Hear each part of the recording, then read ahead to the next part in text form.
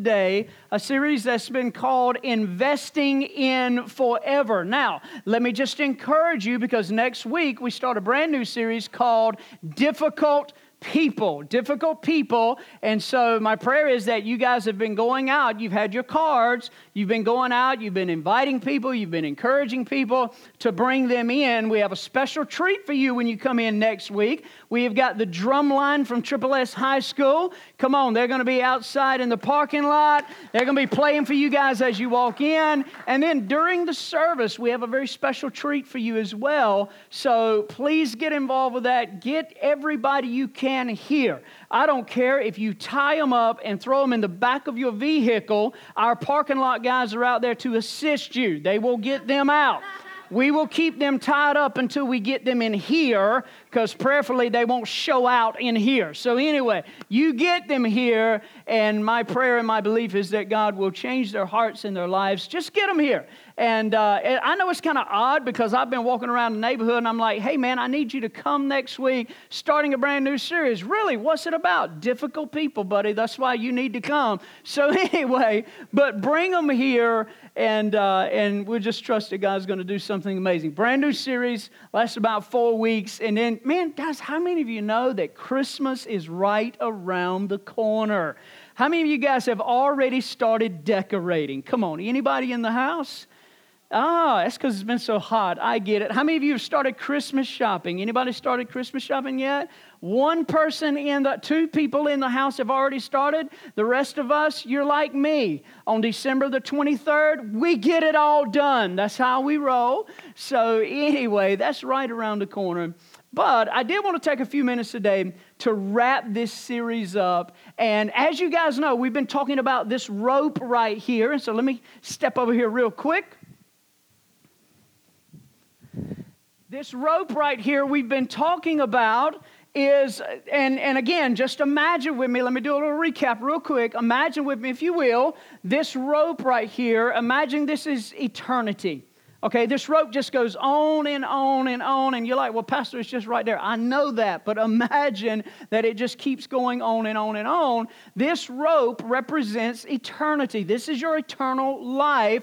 This portion right here, this tape, this represents your time on earth. So whether it's 60, 70, 80, 90 plus years, this is our time on earth. This is our eternal life. And so we've been talking a lot about investing in eternity. We've been talking about how the moments of this piece of our life right here define this. So the Apostle Paul was like, hey, don't be so consumed with everything that happens here, but invest in eternity. Invest in something that's going to last forever. Because whether we know it enough, all of our stuff within 50 or 60 years, let's just be honest, it's probably not going to be here anymore. It's going to be going away. So why are we getting so consumed and involved and caught up into things that are just temporary when God says, hey, I want you to invest in eternity? And so what I want to do today as we bring this series to a close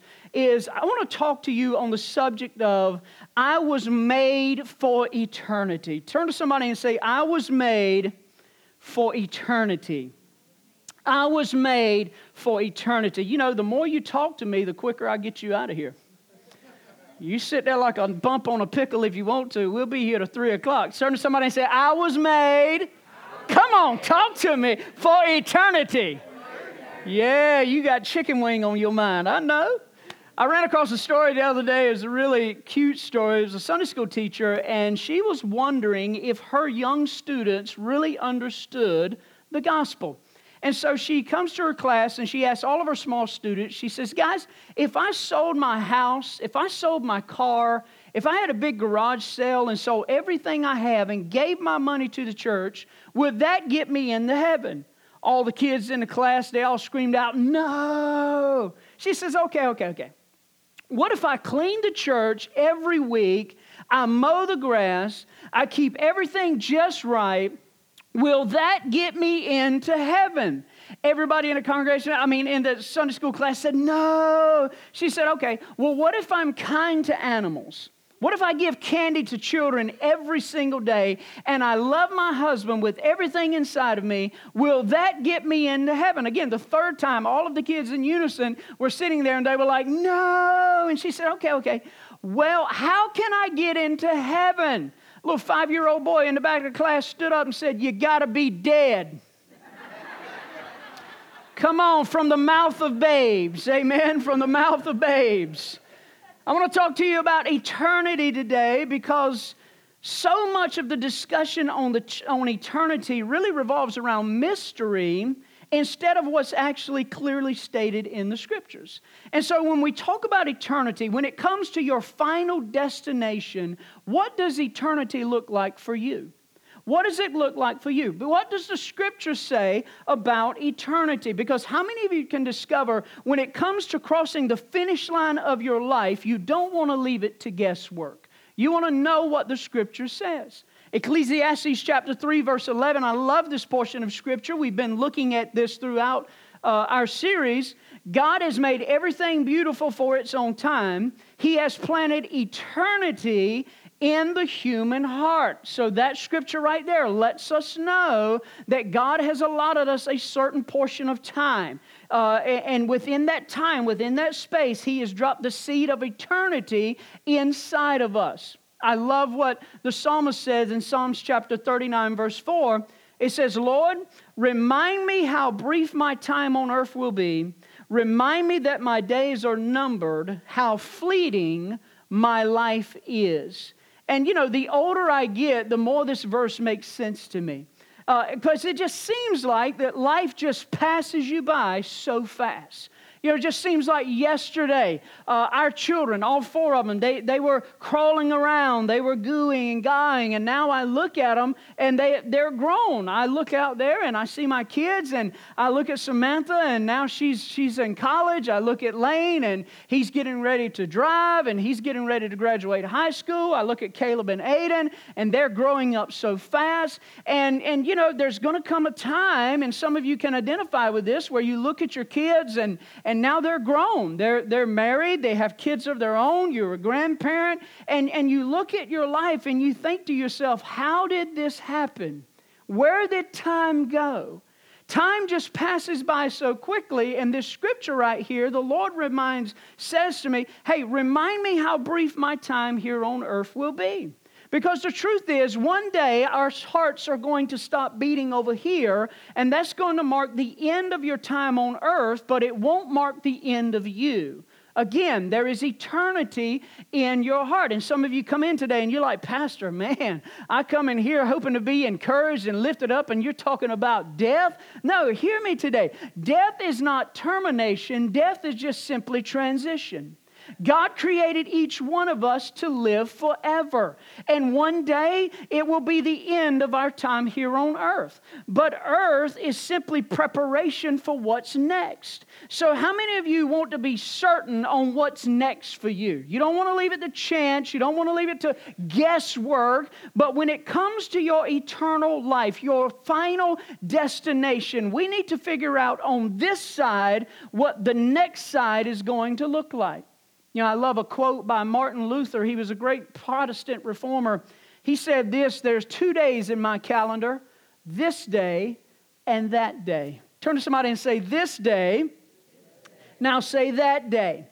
And really, if you think about it, there's really only 2 days that we need to concern ourselves with, 2 days that we need to focus on. That is this day. And what is this day? This day is today. When you woke up this morning, the grace of God met you. When your feet hit the floor, His mercy pulled you out of the bed, and you entered into this day. And it's important that you be fully present in this day. Because here's the thing, there's grace for today. The scripture says, this is the day the Lord hath made. Let us what? Rejoice and be glad in it. So it is important that we are fully present in this day. There's some choices that we have to make this day in order to be prepared for that day.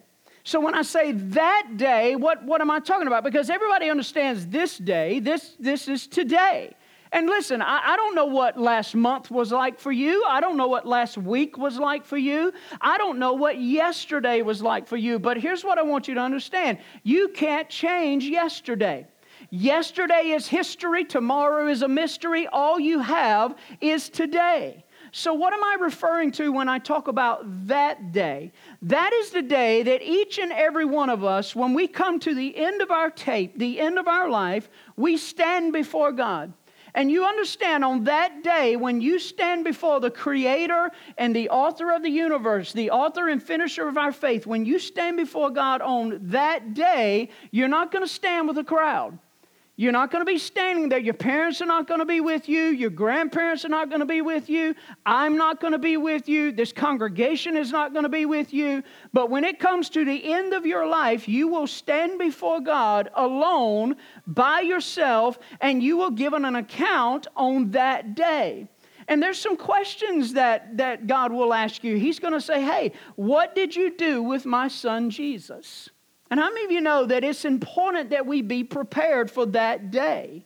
You have to be willing to answer that question this day in order to be standing before Him on that day. So He's going to ask, hey, what did you do with my son Jesus? But then He's also going to ask, what did you do with what I gave you? Not only what did you do with my son, but what did you do with what I gave you? And for some of you in the house today, you've already settled it in your heart. You've accepted Christ as your Savior. You've given Him your heart. You've given Him your life. You're living for Him. And so the question He's going to ask you is, how well did you steward the gifts, the talents, the opportunities, and the resources that I put into your hands? How well did you steward all of that? And so you've got to be willing to answer those questions this day in order to prepare you for that day. Turn to somebody and say, this day. Say that day. And I think these are two very significant days in our lives that God has given to us. So you have to pay attention to step into this day. Be fully present in this day, knowing that day is coming. And if you do that, then God will take care of every day in between. So if you're taking notes, I want to talk a little bit about that day. I want to talk about, what does that day look like? If you've said yes to Jesus, you've accepted Him into your heart and your life, what does that day look like for you? Well, number one, if you're taking notes, write this one down. That day we will rise with a new body. Come on, can I get an amen in the house? All you pretty folks ain't saying nothing. That's all right, keep living. 1 Corinthians chapter 15, verse 43, our bodies are what? Buried in brokenness. One translation says our bodies will disappoint us. Listen, I'm not always God's man of the hour, His tower of power. There are times when my body disappoints me. The longer I live, the less I see and the less I hear. It's just the way it is. And so the Bible says that our bodies are buried in brokenness, but what will they do? They will be raised in glory. They're buried in weakness, but they will be raised in strength. We get a new body when we get to heaven. I'm the only one excited about that. And it's amazing because we spend so much time on this earth trying to take care of this temporary facade. I mean, think about what we do to our bodies right now. We exercise it, we starve it, we Botox it, we Rogaine it, we stretch it, we lift it, we dress it up. We spend so much time and effort on this temporary facade. And it's amazing because here's what I realized for my own life. The older I get, my weight starts to be distributed in different areas. My weight starts to go from the poles of my body, and it gathers around the equator of my body. Come on, my hair stops growing where it used to grow, and it boldly grows where it has never grown before. Come on, how many of you know our bodies are decaying? But I tell Missy, I said, that's all good because you don't have to iron my shirt. Because watch it, listen to me. See that? You don't have to iron it anymore. So there are some benefits to it gathering around the equator here. But the point is, our bodies are decaying. They're decaying every single day. And as much as we try to take care of these physical bodies, you understand these bodies have an expiration date on it.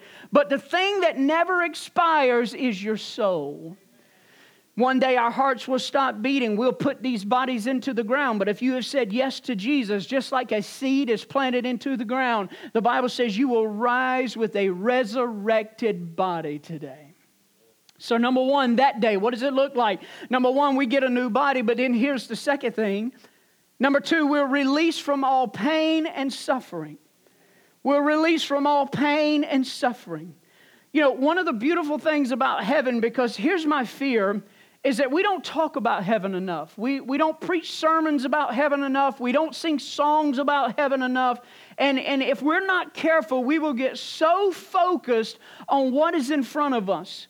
We'll get so focused and so consumed on this area of our life, not realizing that there are millions and millions of years that await for us in eternity, but we get so consumed with this.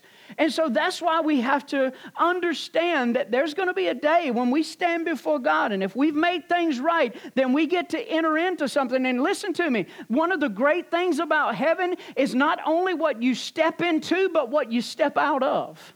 Are you with me? I love the fact that in heaven, there's going to be some things that we will wrestle with no more.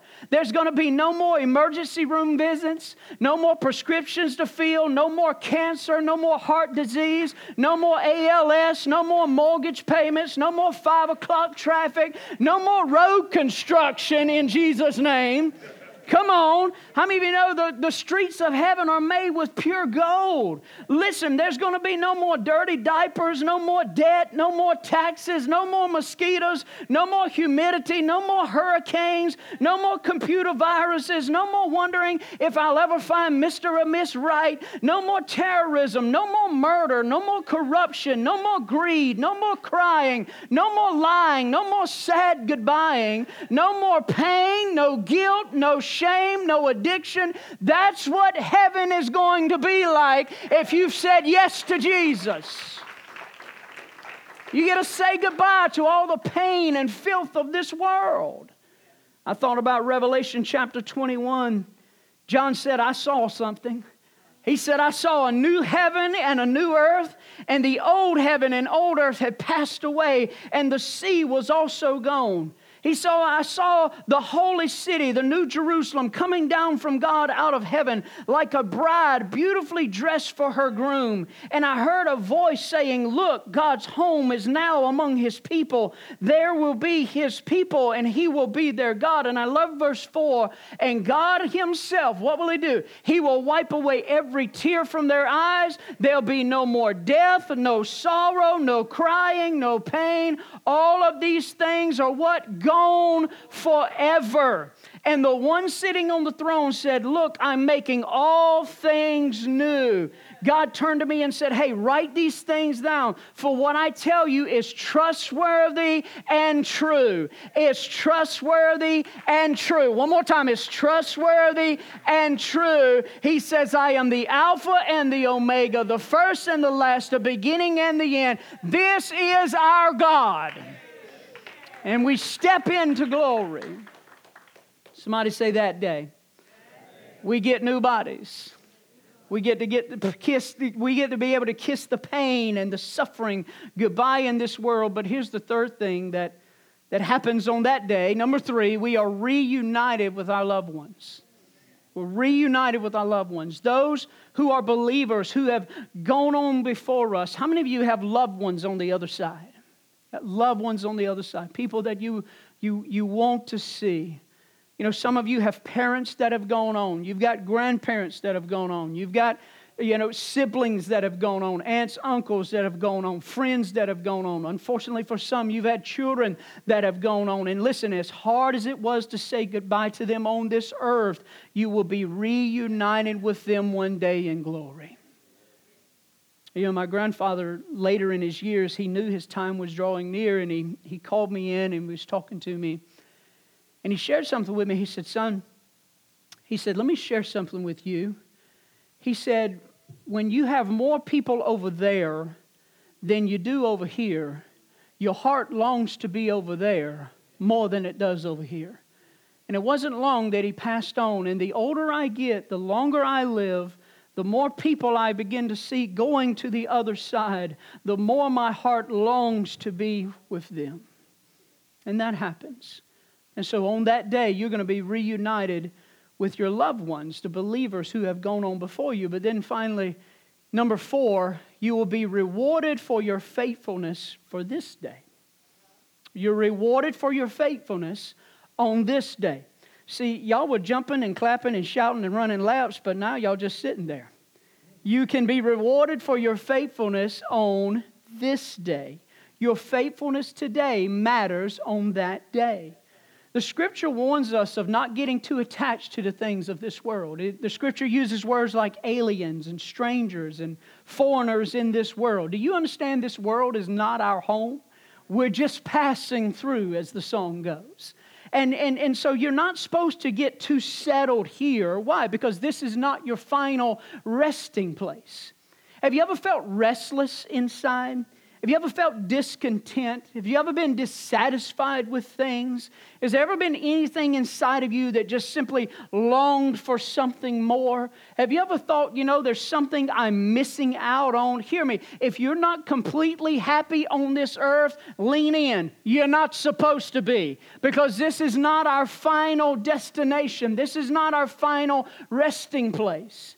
I love what C.S. Lewis said. He said it this way: I found in myself a desire that no experience in this world can satisfy. My only conclusion is this: I was made for another world. Do you realize that we were made for another world today? Turn to somebody and say, that day.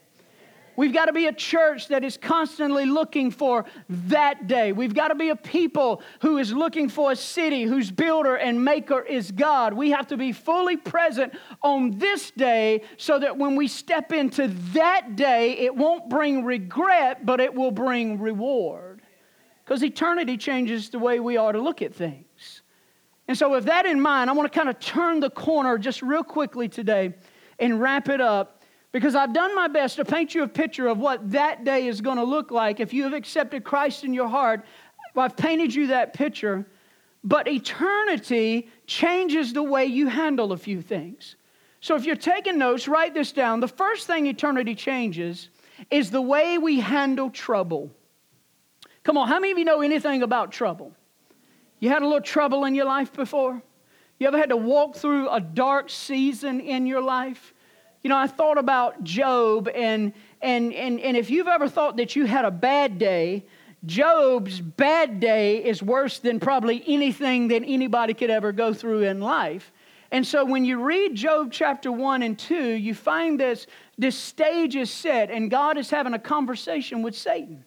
And God calls Satan into account, and so the devil presents himself before God, and God says, hey, where have you been? And the devil said, well, I've been to and fro, walking a little here and a little there. And the Scripture tells us that God looks at him and says, hey, have you considered my servant Job? See, Job was oblivious to the fact. Job didn't know this conversation was happening. He didn't know all of this was taking place. And so God offers up Job. And he says, hey, have you considered my servant Job? There's none like him on the entire planet. He fears God. He stays away from evil. He's blameless. He pleases me in all of his ways. And the devil said, yeah, but that's just because you've got a hedge around him. You drop the hedge and he'll curse you to your face. And so God says, okay, I'll tell you what. He says, take whatever you want to take from him, but don't take his life.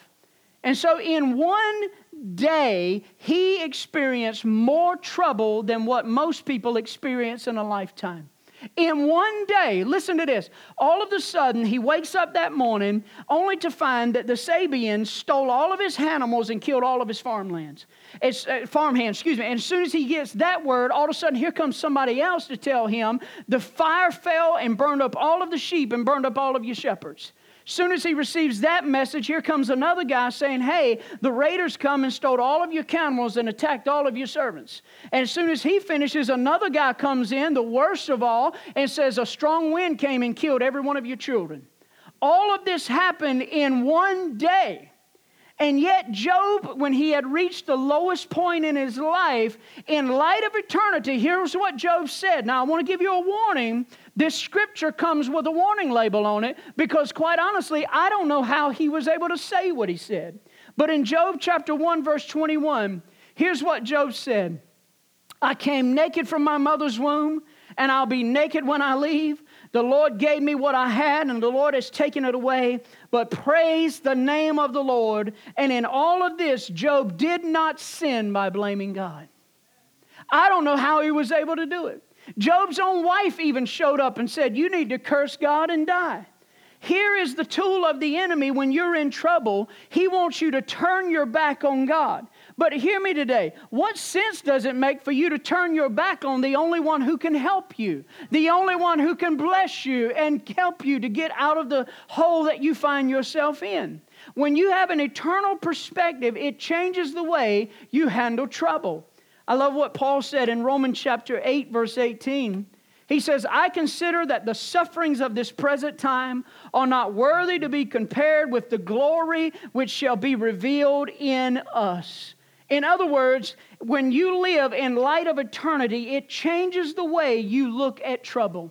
It changes the way you handle some things. And here's what I want to tell some of you in here today. I want you to lean in right now, and I want you to hear me and hear me big today. Now is not forever.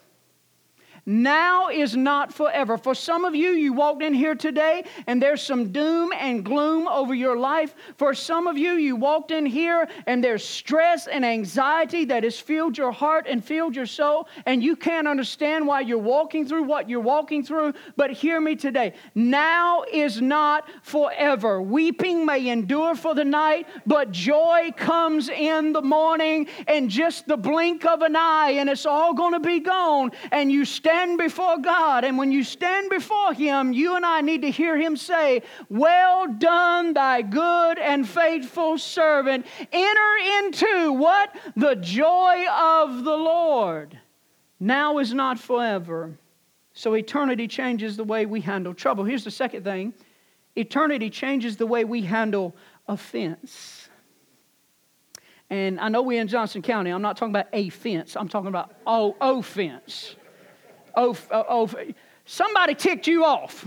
That's Johnson County. Is that you? That make it plain and simple? Have you ever been offended before? Somebody ever said something about you that wasn't true? Somebody ever hurt you intentionally? People mistreat you. They're dirty to you. They question your motives. They sabotage your success. Hear me today. People will mistreat you. But here's what I've understood about harboring a grudge. If you hold on to a grudge will hold on to you. And it won't let go. Listen, Job had some friends that on the worst day of his life, they came by. And they came there to really comfort him. And hear me today. When they came by, they saw the anguish, they saw the grief. And for 7 days, they couldn't say a word. They just sat in silence for 7 days. They covered their mouth. And can I tell you something? His friends were at their best when their mouths were shut. When someone is going through the most difficult day of their life, hear me, your theology is not going to change things. Your preaching to them is not going to change things. Now, it's important that you get your doctrine right. You need to know that. But there's something they teach you in Bible school that's called the ministry of silence. It's when you come into a situation and somebody who has just literally lost everything, the best thing you can do for them is to just sit beside them, crawl in the ditch they're in, crawl in the stuff they're in, and what's inside of you will begin to transfer to inside of them. Don't feel like you've got to have all the answers and you've got to have all together. No, you just being there with a person makes all the difference in the world. Because guess what? These friends of Job, they created a whole lot of trouble when they opened their mouth. And they began to tell him everything he had done wrong. And for about 40 chapters, he gets an earful of his so-called friends. Come on, you ever had, don't point at them. You ever had one like that? These so-called friends. But the turning point is found in Job chapter 42, verse 10, when Job prayed for his friends. Those who have hurt you, those who have taken advantage of you, those who have mistreated you. When Job prayed for his friends, the Lord restored his fortunes, and the Lord gave him twice as much as he had before. Hear me today. There's a little formula that I have to go back to sometimes daily. And it's not in your notes, so you might want to write this down. It's just 3 words. Remember, repent, recommit.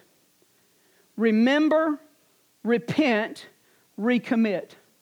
When someone hurts you, when someone mistreats you, when someone says things that are not true about you, you've got to go back and remember what God has done for you.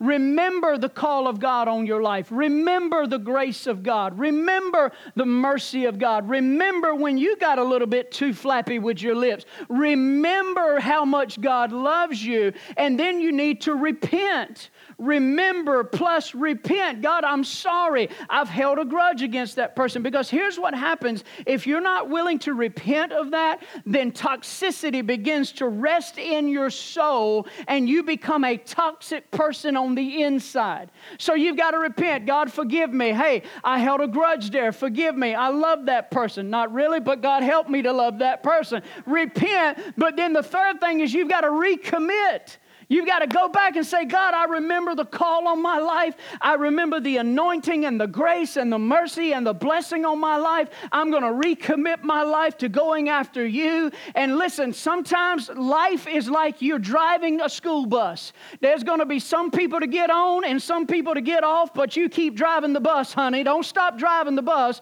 Keep moving forward for Jesus. For some of you ladies, man, I've heard ladies, your life stopped 3 years ago when your Mr. Right left you. And now you just sitting there at a bus stop and you won't move, you won't go out. You're sitting there with rollers in your head talking about God needs to send me a man. No, what you need to do, honey, is go get you a mani-pedi, go get your hair did, get back on the bus and keep driving. Why? Because somebody else is going to get on the bus in Jesus' name. Remember, repent, recommit. Listen, forgiveness will cause God to give you double for your trouble. Eternity changes the way we handle trouble. It changes the way we handle offense. But then here's the third thing. Eternity changes the way we handle our stuff. Changes the way we handle our stuff. Job had it all and then lost it all, and God returned it all. But from the beginning, Job knew that God was his all in all. Listen, you could have the world by the tail and in 24 hours literally lose it all. I love what the scripture says. This is not in your notes. Jesus says, hey, don't store up treasures here on earth where moths eat them and rust destroys them and where thieves break in and steal. But store up your treasures in heaven where moth and rust cannot destroy and thieves don't break in and steal. And wherever your treasure is, there the desires of your heart will be also.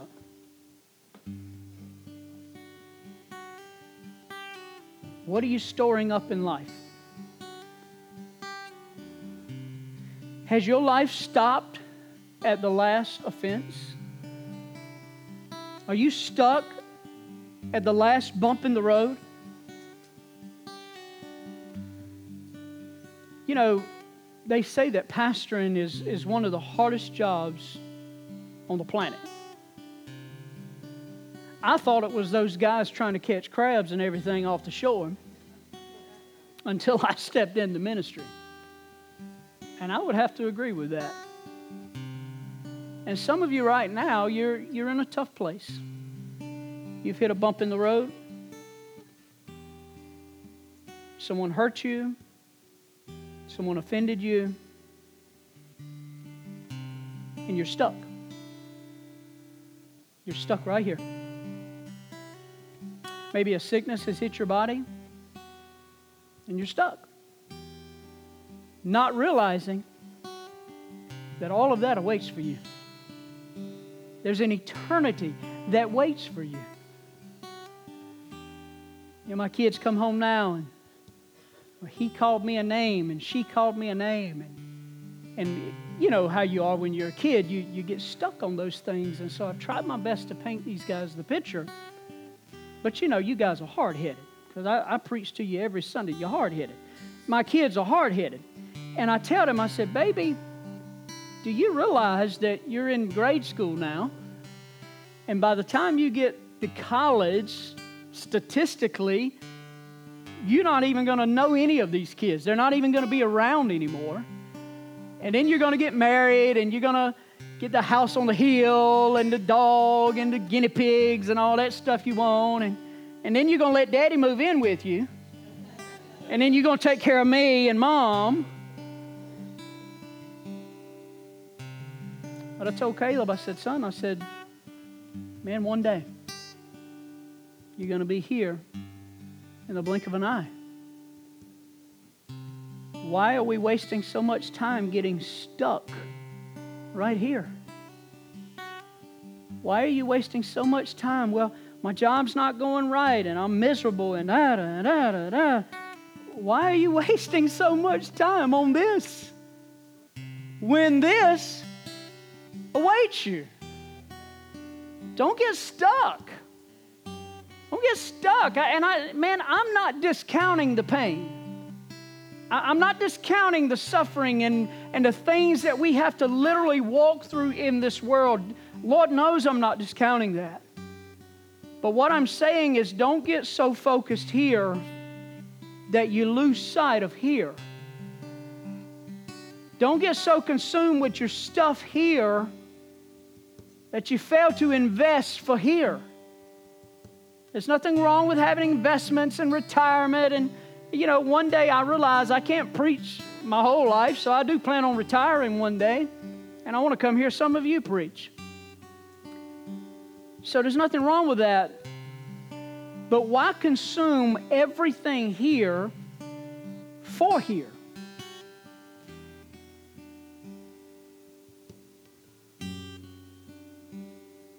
Pastor, you don't understand.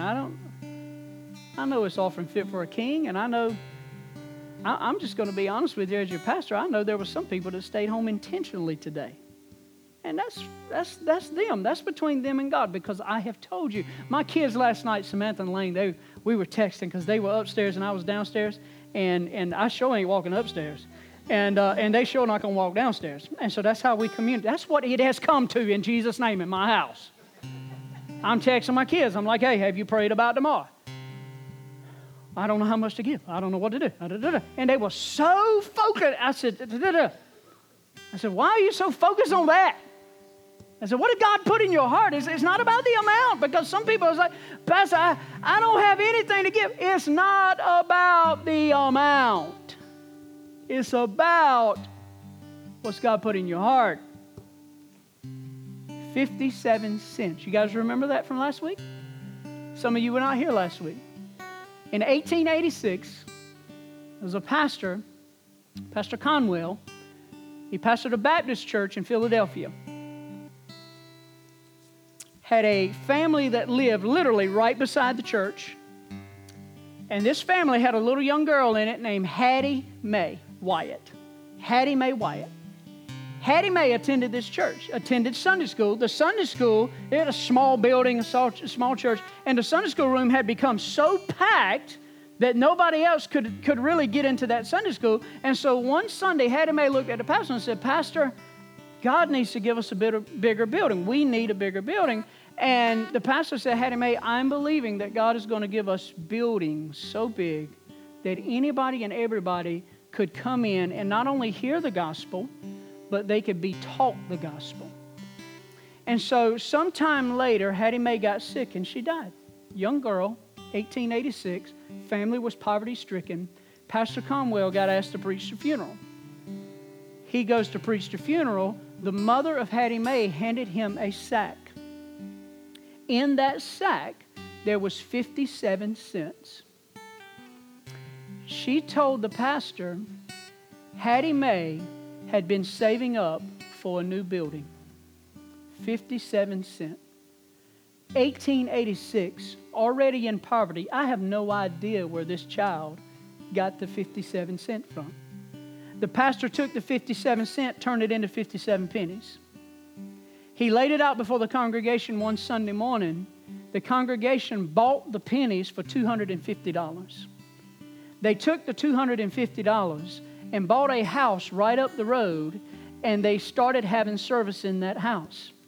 That house, hear me, became the first service of Temple University College.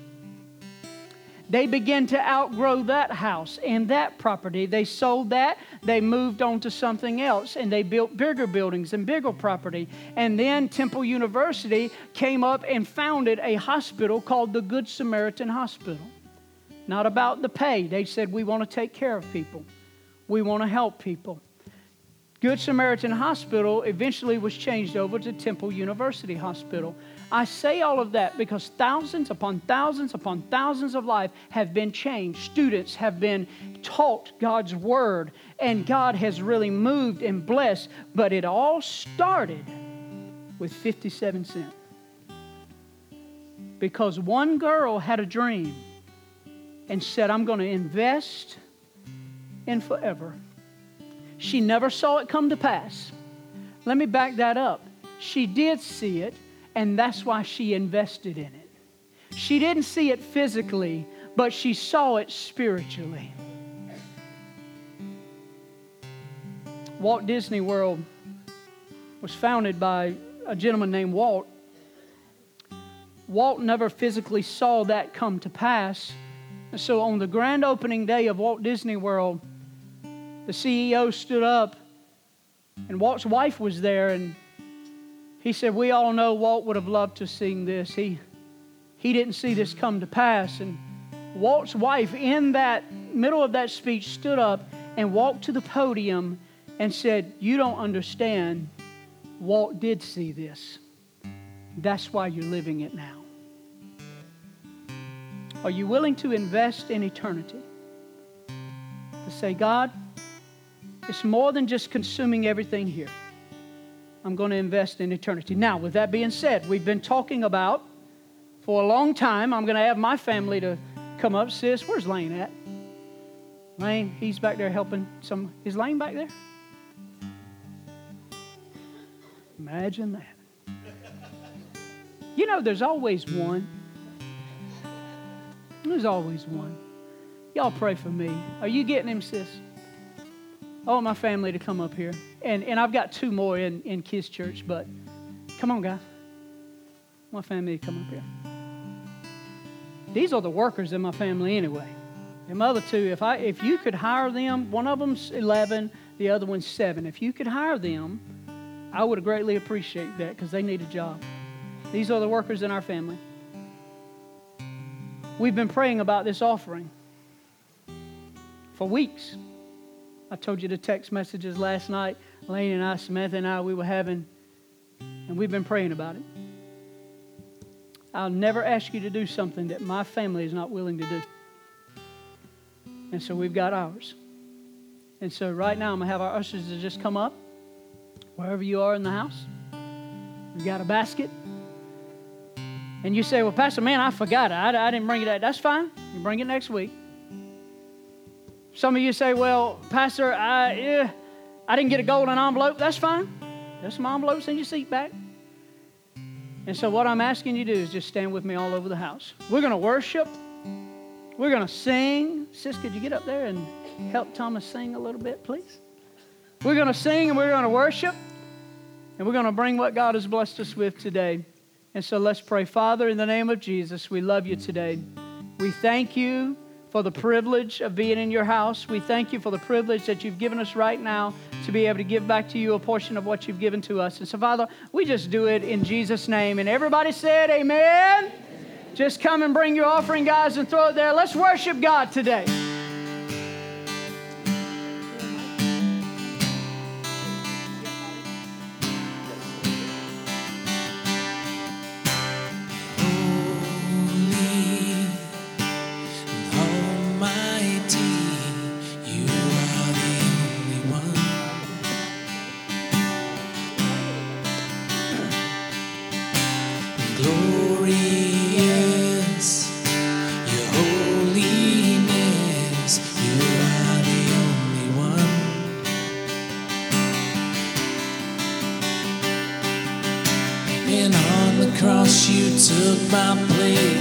Crucified by sin and hate, and died a sinner's death. You are the only one, only one, holy one, holy one.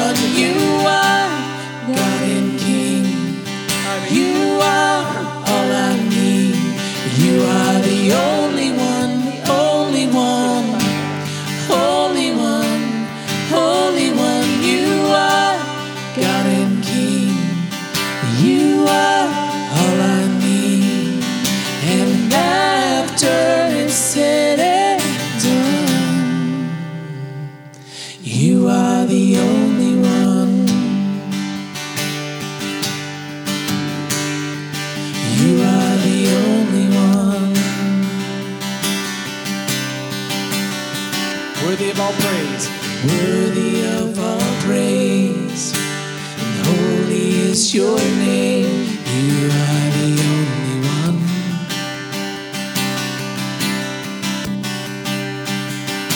You are the King of kings.